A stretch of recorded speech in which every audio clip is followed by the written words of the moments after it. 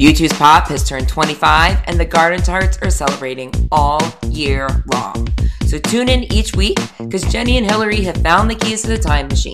They're heading back to 1997 to find all that nostalgia and the sugar dropping, bubble popping, rock and roll.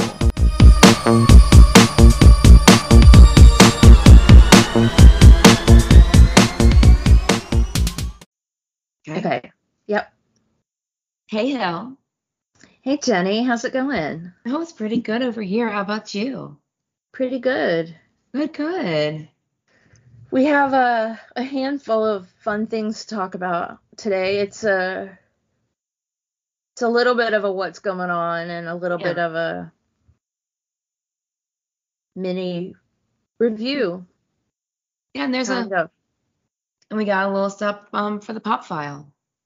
We do. Well, no. Kind of. Yeah, kind of. The pop It's adjacent. just really it's pop adjacent. I mean, I remember saying we need to bring this up during the year of pop. Yeah. Because it's a pop leftover. No, it came out before pop. 95. Okay. It was from it's in the pre-pop, but it sounds like it should be on pop. But I think a lot of it it fits in with pop. We're speaking of, if you haven't figured it out yet, we're speaking of Hold Me, Thrill Me, Kiss Me, Kill Me, that was released 27 years ago last week on June the 5th, 1995. So we're going to go with its pre-pop. Pre-pop. There was someone, who did I see interviewed or talking about it? I mean, I don't know that it was Niall Stokes, but it was someone in that vein saying that, like, he doesn't know why that's not on the pop album. Because it came from some of those recording sessions. Or maybe earlier, or I don't know. It was whatever he I think it's a leftover from Zooropa. Oh, is it? Yeah. And then they could have put it on pop, but didn't. Yeah, because I remember it's so poppy for Zooropa. I know, but I remember seeing like a picture somewhere of like Brian Eno's, or maybe it was from, it's gonna be, I don't know. I remember seeing it on a chalkboard, like written out way before the song was released. Gotcha. Well, it was prominent on Pop Mart, so I want to add it to the pop file. Okay, we'll add it to the pop file. Hold Me, Thrill Me, Kiss Me, Kill Me, which is funny because it was on one of the Batman soundtracks. Batman Forever. Right. And it's my understanding that they originally wanted Mephisto to be a character. Like they were toiling around with Mephisto being one of the bad guys. And I guess Bono would have played him. And that's kind of how the song can be part of I don't know how it all went. I just remember them saying that Mephisto was going to be in it. And I kind of was like, I don't know, the songs that are just kind of one-offs on soundtracks, I kind of write them off. Yeah, no, I get that. And I think I kind of wrote this one off until I saw it live on Pop Mart. Oh, like, definitely. Really? They're adding this to the set list? I was like, Oh, it fits. Yeah. So my story, and I think I've told it probably on our where we've been from the concert I went to in Las Vegas pre Pop Mart. When I heard the rehearsals for Pop Mart, and we were sitting in a convertible, and I look straight ahead, and I'm like looking a bat in the eye, like it is coming right for my face, and it like changes its trajectory, and I dive, and I yell, "Bat!" and everyone's like, "No," and then immediately, within a second, the song comes on. I don't remember that story. Yeah. Maybe you did tell it, and I just. Or it might have started, and then the bat almost flew into my face, but then nobody believed me, and a little while later I think someone went out to get us food and two of us just stayed without a car in the big Yeah. parking lot, and all of a sudden there were bats everywhere. So it wasn't like finally I got I got justification. Like I really was. Yeah. Yeah. Nobody believed me. But I mean, it was coming right at my face. I was so scared. That's fucking crazy. Yeah. So yeah, it was on the Batman Forever soundtrack. It was recorded at the Factory and Windmill Lane in Dublin, and Wild Bunch Studio in London, and Olympic Studios also in London. It was produced. When they're like one song at 4 different studios.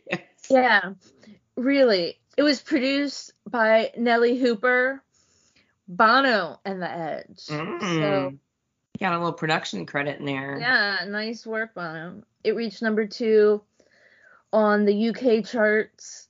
It was nominated for a Grammy, and it had a crazy video, which I couldn't find the real video, the actual video online. Really? It's not the cartoon? Or is that Some of it is, but people have like edited it.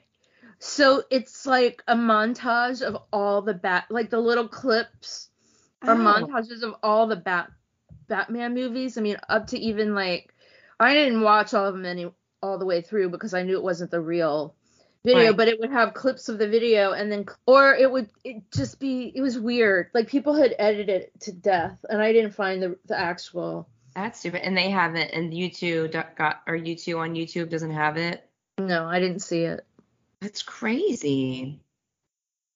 But it's two characters, and I guess it's supposed to be like, any Batman character, and one face is the Fly and the other is Mephisto. Yeah.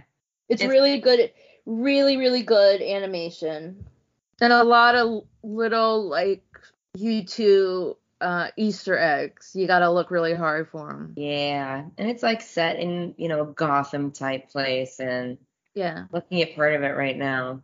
There were also videos where it was other people playing the music. Oh. Like I couldn't find a pure video.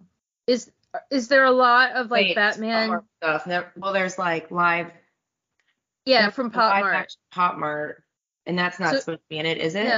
No, it's all edited. Like half of the video is not in it. I saw that one. It goes like back and forth between Pop Mart stuff, and yeah, that's not it. Yeah. Oh, but it's so cool.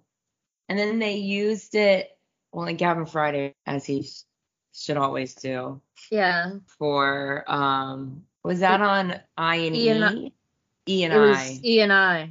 Because he did the Fly. No, it wasn't. I'm sorry. It was E&I. Because Mephisto came back for E&I also. Right. Yeah, I remember it though for some reason, like big time on 360. Yeah. Like that was really cool on 360. It's such a cool song, and it's got all the lyric is just, it's so Bono, it's fucking crazy. Oh, like, yeah. That's like his autobiography right there. It really is. It really is. But when it first came out, it was played so much that I couldn't deal. Like I just remember. It was every time I went into a drugstore or grocery store or something, it was playing like on the radio, and it was so overplayed. Yeah, I don't remember. I just remember not being No, I wasn't either. Super impressed, but like also just not engaged with it. So yeah. Whew. Well, I'm glad we got to talk about it. Yeah, me too. Because it's an important part, because it keeps coming up. It's an important part of their history. And you're right. It does belong on the pop file. Like it looks like it was just totally made for pop, even though with like the cartoons and like I don't know and I just think it sounds like it would fit on pop. So yeah. Okay, should we move on? Yeah, let's move on. Okay, so Chris Blackwell, who founded Island Records, has an autobiography out. It is called The Islander, My Life in Music. I have no more information on it, but you can get it on Amazon in hard copy or Kindle. And I downloaded it on my Kindle, and one of these days I will read it. I'm sure there's some Prime YouTube stuff in it. Yeah, I'm sure. God, yeah. But it's just interesting anyway. Yeah, in the description it says, you know, he talks about Bob Marley and U2 and, you know, other people. I don't remember the other people. Okay, so my next note says, this is all the information I have. Bono spoke to a group in Monte Carlo. I actually looked it up. Okay, good. Because that's enough, but go ahead. So he spoke at the EY World Entrepreneur of the Year 2022. That's all I know. Gotcha. And he said, we don't have to agree on everything if the one thing you agree with is important enough. So there's some pictures of him, build a better world, build a better working world. I mean, there's some pictures of him from the event on YouTube South America on Instagram, but there's no other, I haven't seen any other video or nothing. No. The next note is, it seems that Bono and his family had some function in Italy, but there is a photograph of Bono carrying his own bag. Yes, from the airport. But that almost never happens. You never see that. I'm looking at it. It's obviously like his computer bag or something, but man, he's That's really pretty big. Really rough. Can't even. How do you live like this? He's wearing my favorite sunglasses in that picture. The black ones with the big straight line on top. Yeah, I like those too. Yeah. So there's an extra note that I didn't put in because I don't think we had seen this when I made the original note. But oh, right. Yeah. There's another photo that he's somewhere in France. And he was wearing the glasses you like, but he had blue John Lennon glasses attached to his shirt. And he had like a green baseball hat. That's all. Yeah. You guys should know this. Yeah, it's like he's signing an autograph for someone. Yeah. His hair is his summer red, as I like to call it. Summer red hair. And then we also, Edge was in Dublin. I guess Confidence Man opened for Gallagher. And so Edge is seen here with the gentleman from Confidence Man. I think it's a man and a woman. There was some story about how they met Confidence Man. Edge told it a few years ago where they were, or no, maybe Noel Gallagher told it, that they were like partying or something, and someone came and knocked on their door and was like, it's really late, can y'all be quiet? But they opened a door and like, oh my God, it's the Edge. Oh my God. And I think it was this group Confidence Man, so they invited him in. I think that's what it was. And so now they're buddies. Well, if you look, there's a video actually of Edge and some other people like dancing like kind of vigorously to Wonderwall. Yeah. Like that kind of doesn't work. It's not that kind of a song. Right. But it was cute. It was super cute.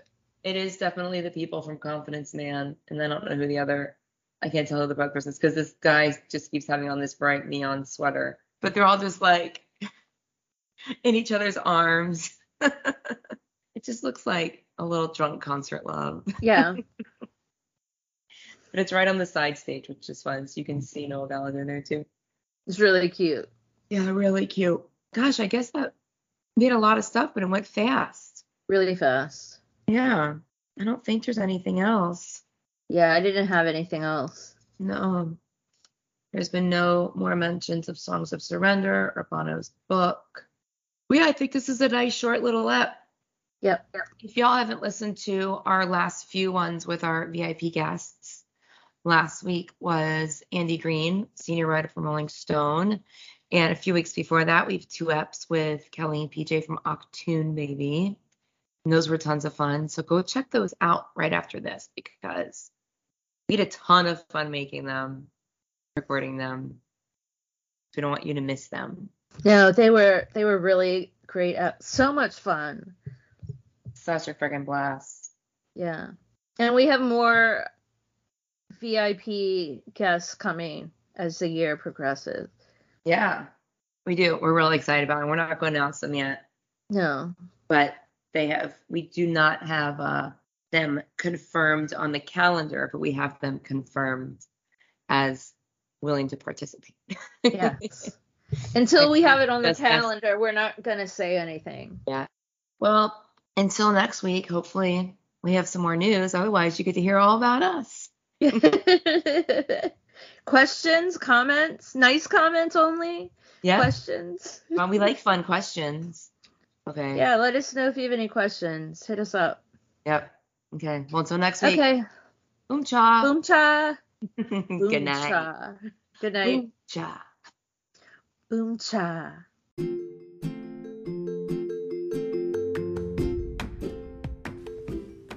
Hey there, listeners. Jenny here from the Garden Tarts. And if you are a major U2 fan, which I am assuming you are if you are listening to this, then you are also aware of Bono's work with the organizations Red and One.